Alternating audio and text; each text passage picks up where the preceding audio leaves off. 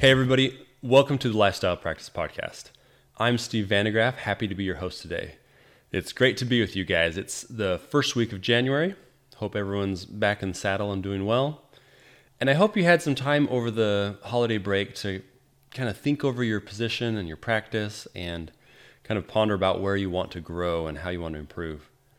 If you didn't do that, well, I'd recommend listen for a few minutes today and see if this principle can make a profound difference in your practice this year.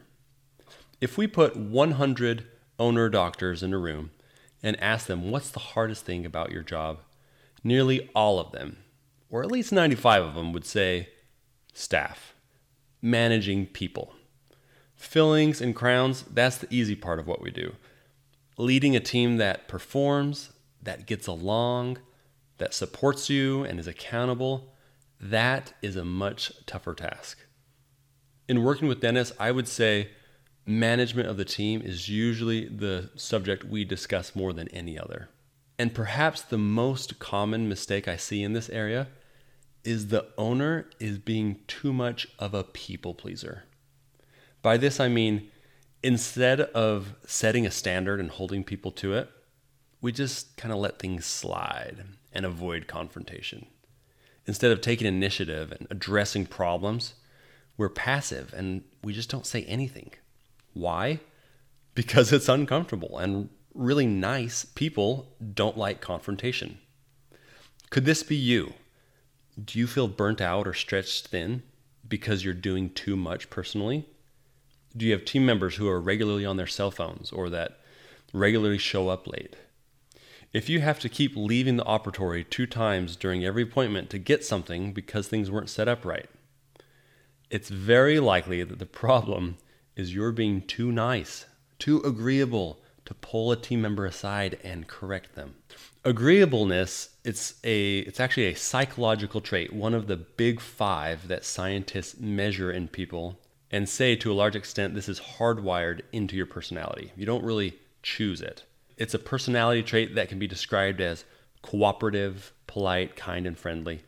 And yeah, this is a great trait for making friends or taking care of children. It's very pro-social. However, if a person is very high in agreeableness, they will actually seek other people's interests over their own in order to avoid conflict. And these are people pleasers. Interestingly, some studies even say that slightly less agreeable people are more professionally successful.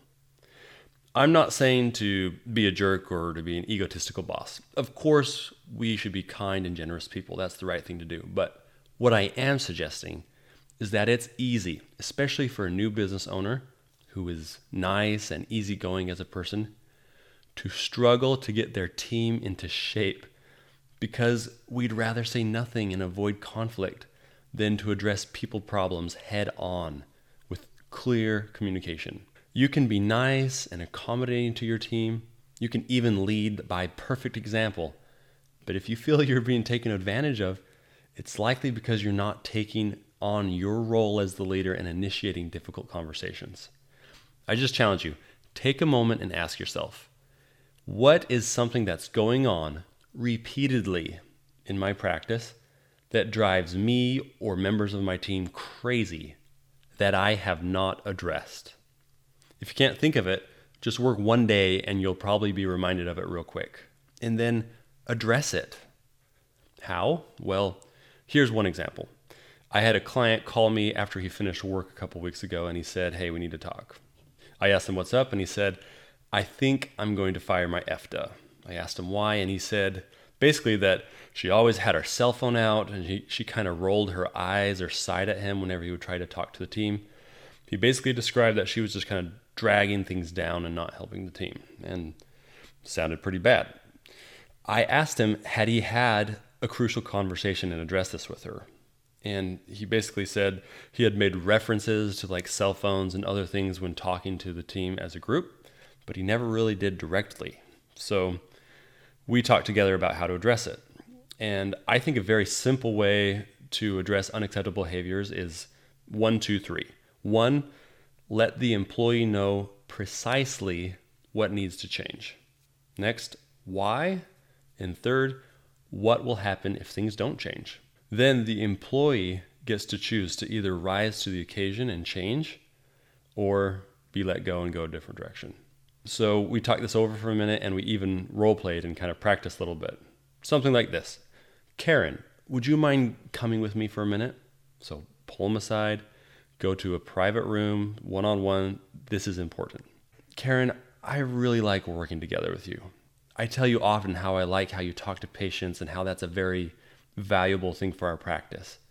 However, when you are in the back room on your cell phone and when you are late in the mornings, it really affects our ability to treat patients and it just pulls our team down.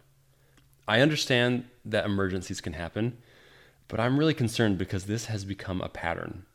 Karen, you know I want you here and I want you to be a part of our team, but for us to keep working together, I really need you to have your cell phone away and be here on time each morning before patients arrive. We actually role played this together, and the next day he called her in and met with her. I was a little skeptical because it sounded like her attitude wasn't the type to accept feedback and change, but we actually had a call this last weekend, and this employee did a total 180. She's totally engaged, helping other people out, completely different person. And it's interesting because she had worked for this doctor for a long time and he just kind of put up with it, or he overcompensated for it. But he never had a private, difficult conversation with her. And this doctor, he's a genuinely great guy, the type of person you'd love to hang out with. Super capable, very motivated, but being positive and leading by example wasn't enough in this case. He had to hold a crucial conversation. So that's an example of how approaching somebody with a problem that has not been addressed yet. If you feel uncomfortable talking directly like this, if you are sometimes too much of a people pleaser, here are a couple things you can do to improve. First, distinguish your relationship with somebody from their work behaviors. You can be a generous boss and a kind person, and you can like somebody personally, but still address problems with them. The wrong behaviors are separate from the person. Giving feedback and communicating openly doesn't mean you don't like somebody. In fact, it means you care. They matter enough for you to help them improve and grow. You'll find your relationships at work and really everywhere will grow as you give corrective feedback and improve together. Conversely, your relationship will remain shallow and lacking if you're just quiet or passive about issues. Second tip. Embrace the fact that it is your role in the office as the leader to hold people to a standard. It may be unpleasant. It may make you feel anxious, but just understand that this is probably your most important duty as a business leader. So just take it head on. In life, in business, the thing that is most hard to face, the thing you really don't want to do, that's the very thing you should do. Instead of putting it off, handle it before you do anything else. So move it to the top of your list. You don't even have to be perfect, but taking action and trying will be better than playing passive and putting it off. So kind of suck it up, be brave, and do it. And third, realize that if this isn't your forte, if it doesn't come to you naturally as it does to maybe an assertive or disagreeable personality type person, that's okay. But you can develop this as a skill, just like you do other things. Studying crucial conversations. Read books on interpersonal skills and confidence. Like a muscle, this is something you can develop with focus and repetitions. So, stop being a people pleaser. Be assertive rather than passive. Vocal rather than quiet. Your practice needs a confident leader. Some people on your staff, they're going to go through growing pains as you help them change. But your team as a whole will love you for taking the wheel and holding everybody accountable. If you feel you struggle with this, leadership is one of the largest focuses that we have in one-on-one coaching. We don't come into your office and talk to your team for you. We help you be the leader that I've been describing. And if you put the work in to develop these skills, it's really awesome because they stay with you long after coaching's done. So we'd be happy to connect with you. Just email us or contact us through our website at thelifestylepractice.com. And with that, everyone, have a great week. Peace.